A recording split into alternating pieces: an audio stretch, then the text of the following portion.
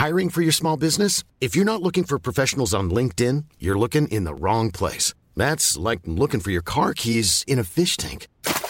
LinkedIn helps you hire professionals you can't find anywhere else, even those who aren't actively searching for a new job but might be open to the perfect role. In a given month, over 70% of LinkedIn users don't even visit other leading job sites. So start looking in the right place. With LinkedIn, you can hire professionals like a professional. Post your free job on linkedin.com/people today.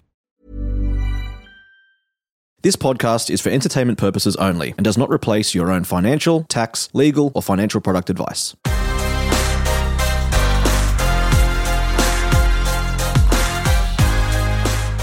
Hey everyone, welcome to My Millennial Money Express. I'm Glenn James, and today again, I'm joined by Vince Scully from Life Sherpa. G'day, Vince. G'day, Glenn. It's great to be here on the sunny coast. On the sunny Central Coast. The sunny Central Coast. Yeah, we can't get to the Sunshine Coast. The sunny Coast. Because Queensland shut their borders to everyone. That's right. Now, question came in, and so does that mean the Central Coast is the new Gold Coast? It is. Yeah. That's right. This question came in, and if you are on listening on the podcast, remember you can watch what we're doing on the Glenn James YouTube channel. It's separate than the My Millennial Money YouTube. Anonymous question. And again, these are anonymous. We don't know who wrote them in, if they're fictitious or not. So they are what they are. At the moment, nobody would be fictitious in the group, would they? No, but sometimes people can send in an anonymous question through a website. Oh. Through our website, yeah. Asking for a friend. Quite. Yes.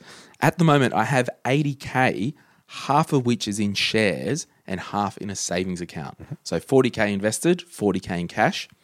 I'm wanting to buy a house in the near future, 1 to 2 years, but would it be better for me to put more of my money in shares than sit it in a savings account to build wealth to buy the house so that I will have a smaller mortgage? So if we paraphrase that, should I invest the rest of that 40 grand into the market over the next 2 years, which will grow because shares always go up, property always goes up. Always. Everything always goes up. And then in 2 years when I want to pull the trigger on the house, I can sell the shares and have more money to put towards the house. Maybe. Interesting puzzle. And this is one that I think a lot of people grapple with, and this is the if summer's good, more must be better school of financial planning, that if investing some money in shares, which historically performs better than cash, then investing more must by definition be better. And that's not always true. And in the case of your listener here, he or she has got a goal to buy a property in the near term. Up to 2 years. Up to 2 years. That's still pretty near term in market terms. So the question that you'd have to ask yourself in that position is, what would I do if come 2 years' time there's been a market correction and I actually have less money? So they've put the 40 grand... Well, even with the existing 40 grand. Yeah, that's right. Right? If I'm relying on that $40,000 for my deposit, what is my plan B if the market happens to be at a low at that point? If it's something like buying a house, can I wait? You might very well be prepared to say, well, look, if it is, I'm happy to wait another 6 months or a year or 2 years, or if you're a Japanese, 50 years, to achieve your goal. If, on the other hand, you're saving the money to pay for your kids' high school education, you can't actually make them wait to go into year 7 for another year. Yeah. So you got to come back to the goal. There is no argument that investing in shares over time, over long enough time, will generate a better return than cash. Yeah, we can all agree on that. So I think we can all agree on that. The question is, if I have a goal that's 2 years out, should I be taking market risk? And unless you're prepared to move the date of your goal or the size of your goal, the answer is, in many cases, no, you shouldn't.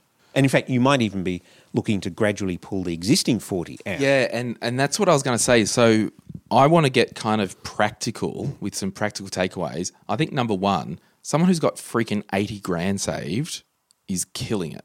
Yep. You know, if the average age of the My Millennial listenership is 27, you know, if it was 10 years either side of that age, And that, they're killing it. look at it in perspective. That's a year's pay for your average average, listener. yeah. So for those who are new to the My Millennial Money ecosystem, we do a census every year just so we know who's in the group, and we share that results with everyone, and we share the results. The average income is 75K. Gross. Before tax. Yep. The median is 70. So it's a very tightly grouped Yes. spread. Yes. But we know that there's people in there who earn 400K, and we know there's people in there that are studying or unable to work earning zero or on government benefits. And that's the dance. Just as a side note, we can't always please everyone, but knowing that there's someone earning 400K and knowing someone's earning 10K, we've got to kind of drive through the middle. Yeah. And remember, income is not a reliable indicator of success with money, Totally. right? So Ain't that the truth? don't get obsessed about how much is coming in the door. What matters is How much are what you you keeping? do with it. Yeah. So I guess in terms of strategy, I'm thinking off the top of my head, Vince. What's left of your top of your head? Yeah, that's right. There's not much. It's going fast. And I'll remind you, you're a guest here. You know, their first home super saver scheme. Yep. It could be an option. Like if this person's hell-bent on buying their first home to live in, we know that we can put up to $30,000 at $15,000 per year maximum into super. So maybe it's, we all agree that we're buying a house. Let's flush 30 grand through that scheme. The long and the short, Vince, the maximum tax you can save on that scheme, it's around 5 grand, is. depending on your income. Yeah. The higher your income, up to a point, the higher the saving. Yeah, so basically how it works is you can salary sacrifice money through your employer and put into that scheme, or you can put money in as a personal contribution and claim it on tax. And then when you pull it out, it is taxed, but you get a 30% credit or tax credit on the money coming out. So you're basically flushing the money. Now, the money is invested in your super. If the market tanks like we were talking about before, they've got some deeming rates, so it's not going to do worse off than cash. Well, you're not going to be able to take out less than the cash return. And that's an important point, that what you're doing is you're burying those market changes in what you leave behind in your super fund. Yes. So there could actually be a very good argument that you should have a separate super fund to take your first home super saver contributions, so that and potentially invested in cash. And there are some fee-free, cash-based super funds right now that would be a very simple way of just getting the tax benefit without taking the market risk. Yes. So Because you don't get to take out the excess. no, that's right. So if the market triples in the 3 years, you're Yeah, saving, they're not saying you don't get to take that out. That excess gets left behind, which obviously goes to providing a better retirement. Yeah. But if you're focused on your goal now to buy a home in 3 years' time, maybe you should avoid that market risk and keep it in cash.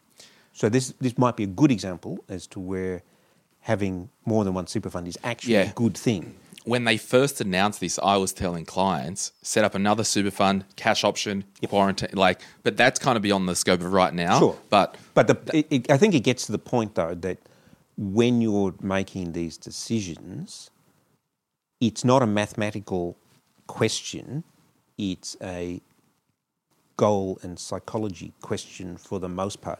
The maths is easy, and we know that shares on average do better than cash. But you've got a goal, and you need to work out, well, how time critical is that goal, and what's my plan B? So if the 80,000 were to triple, would you simply buy a bigger house? Or if it were to halve, are we not buying a house at all? are we not buying a house at all? Are we buying a smaller house? Or are we prepared to defer it? Yeah, and just on the you talked about Plan B. Like, I think we've got to be clear with the First Home Super Saver Scheme. By God, if you're putting money in your super fund, you can't get that bastard out if you change your mind and don't want to buy a house. Well, you can, but you pay tax on it. Yes, but then it's like, why did you bother? Exactly. So I think you've got to really be sure that I'm bloody buying a house with this money. Otherwise, it stays in super and you can get it out when you retire or become disabled. Yep. So it comes back to the goal. Yeah. So be sure. So if it was me personally, I would be flushing 30 grand of that 40K in cash through the First Home Super Saver Scheme. Yep. Because it's free money from the government. Absolutely. Now, never say no to free money from the government. Check out the ATO website. There's some technicalities. Make sure you apply for the money to be you just got to follow the due process. Don't sign a bloody contract before you talk with the ATO, because one of the requirements are that you've never owned a house before. So if you went and signed a contract and then said to the ATO, oh, now I want to apply, technically you've already owned a property because you've signed a contract. There is a process to be followed, Yeah. and you probably should have good advice doing this. It's not something to make up as you go along. Yeah. It could cost you a lot of money. But, it's free money from the government, so don't look a gift horse in the mouth, but make sure you know what you're doing. And I will be honest, I have not personally used that scheme, so I can't talk from practical experience, but just for me reading and talking with other people, you need to follow the due process. I mean, we've been through this with a lot of our Life Sherpa members who are going through this coupling, nesting and parenting stage of life, and it works and it works well, but the penalties for getting it wrong are quite severe. Yeah, the pain of getting it wrong isn't worth the drama if you walk into it and not have a bit of a strategy. So just get good advice. Now, in the short time we've got left, Vince, we'll assume that we're using the First Home Super Saver Scheme for the 30 grand. We've got 10 grand left in cash. We'll probably leave it in cash. Yep. Now, this is because you'll need a few deposit and your legal fees. Yeah, we'll need a bit of cash. Now, we've got 40 grand invested. And if there's 2 years before we want to buy the house, we've got options. Yep. Do we say, I'm not touching it, I'm leaving it there for 12 months, and then a year out from buying, I'm going to, if the market's hot to trot and things are cracking, I'll just take it all out? Or do you say, I'm just going to take out a monthly amount over a 12-month period and kind of reverse dollar cost average it out of the market? I was about to say this is a bit like reverse dollar cost averaging. Dollar cost averaging being that you put a constant drip amount into the market, and when the market's down, you buy more with the same amount of dollars. When the market's up, you buy less with the same number of dollars, which lowers your average cost. And the same works in reverse, that the reason you wouldn't pull it out in one go is that you might pull it out at a low. So you would ideally want to take it out in drips. The downside of that, of course, is that each drip costs you in brokerage. So there is a point of diminishing returns on this. Yeah, and because I'm horrendous at doing fast maths on the fly, that 40 grand over 12 months is $3,333. So yeah, I don't think you take it out monthly. No, but again, we say we never time the market, but in situations like this where we've got 40 grand in market and we need it out of the market in 2 years, if there's a bloody run and Alan Kohler and all the presenters are going, there's worldwide record in shares and your 40 grand's now 50 grand, are you like, well, I'm getting while the getting's good? Yeah. And they're just selling it all. And this comes back to your goal. Yeah. That if does the goal, achieving the goal reliably, mean more to you than the potential of maybe having another 5 grand or potentially having 5, 10, 20, 30 grand less? And that's why this is not a math problem. And we'll leave it with this thought for everybody. And Anonymous, he or she has actually put in their question that when I buy a house, so they'll have a smaller mortgage. So it might be apparent that they have a smaller mortgage. Yeah. Okay. Do we either do a bit of buy the house, redo do a mortgage or, a bit of a debt recycling strategy and go back into the market, just do a bit of a flush. Yeah, I mean, that's not that is an ideal outcome. Sorry. It is possible to improve the outcome by doing that, but you might trigger some capital gains by selling the shares and buying them back.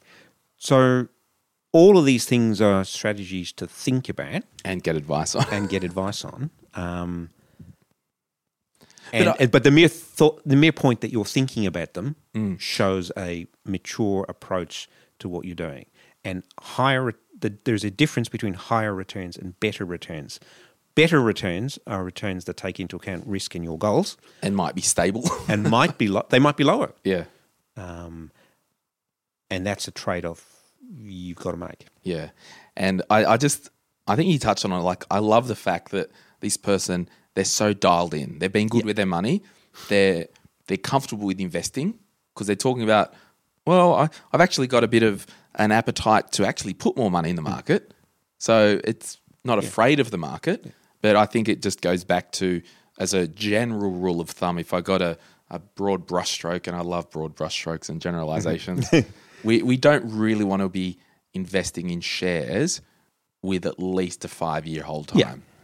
7's ideal, 40 years is amazing. And the flexibility of your goal matters. Yeah. And of course, the answer would be different if that $40,000 was all in Afterpay shares. Yes. Compared to it being in a broad spread of index products. Yeah, totally. You come to a different conclusion. So, with all of these things, you got to come and look at circumstances. Yeah, and then you've got risk in the portfolio, as you said, Anyway, this is turning into a full episode, and it's not, because it's My Millennial Money Express. Thanks, everyone, for watching. Thanks, everyone, for listening. Thanks, Vince, for jumping on again. We'll see you guys soon. Bye.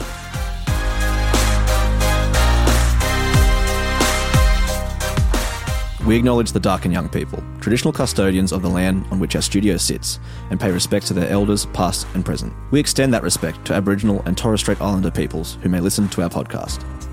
This podcast is for education and entertainment purposes. Any advice is general financial advice only, which does not take into account your objectives, financial situation, or needs. Because of that, you should consider if the advice is appropriate to you and your needs before acting on the information. If you do choose to buy a financial product, read the product disclosure statement and obtain appropriate financial advice tailored to your needs. Simo Interactive Proprietary Limited, the publisher of the podcast, is an authorised representative of Money Sherpa Proprietary Limited, which holds financial services license 451289.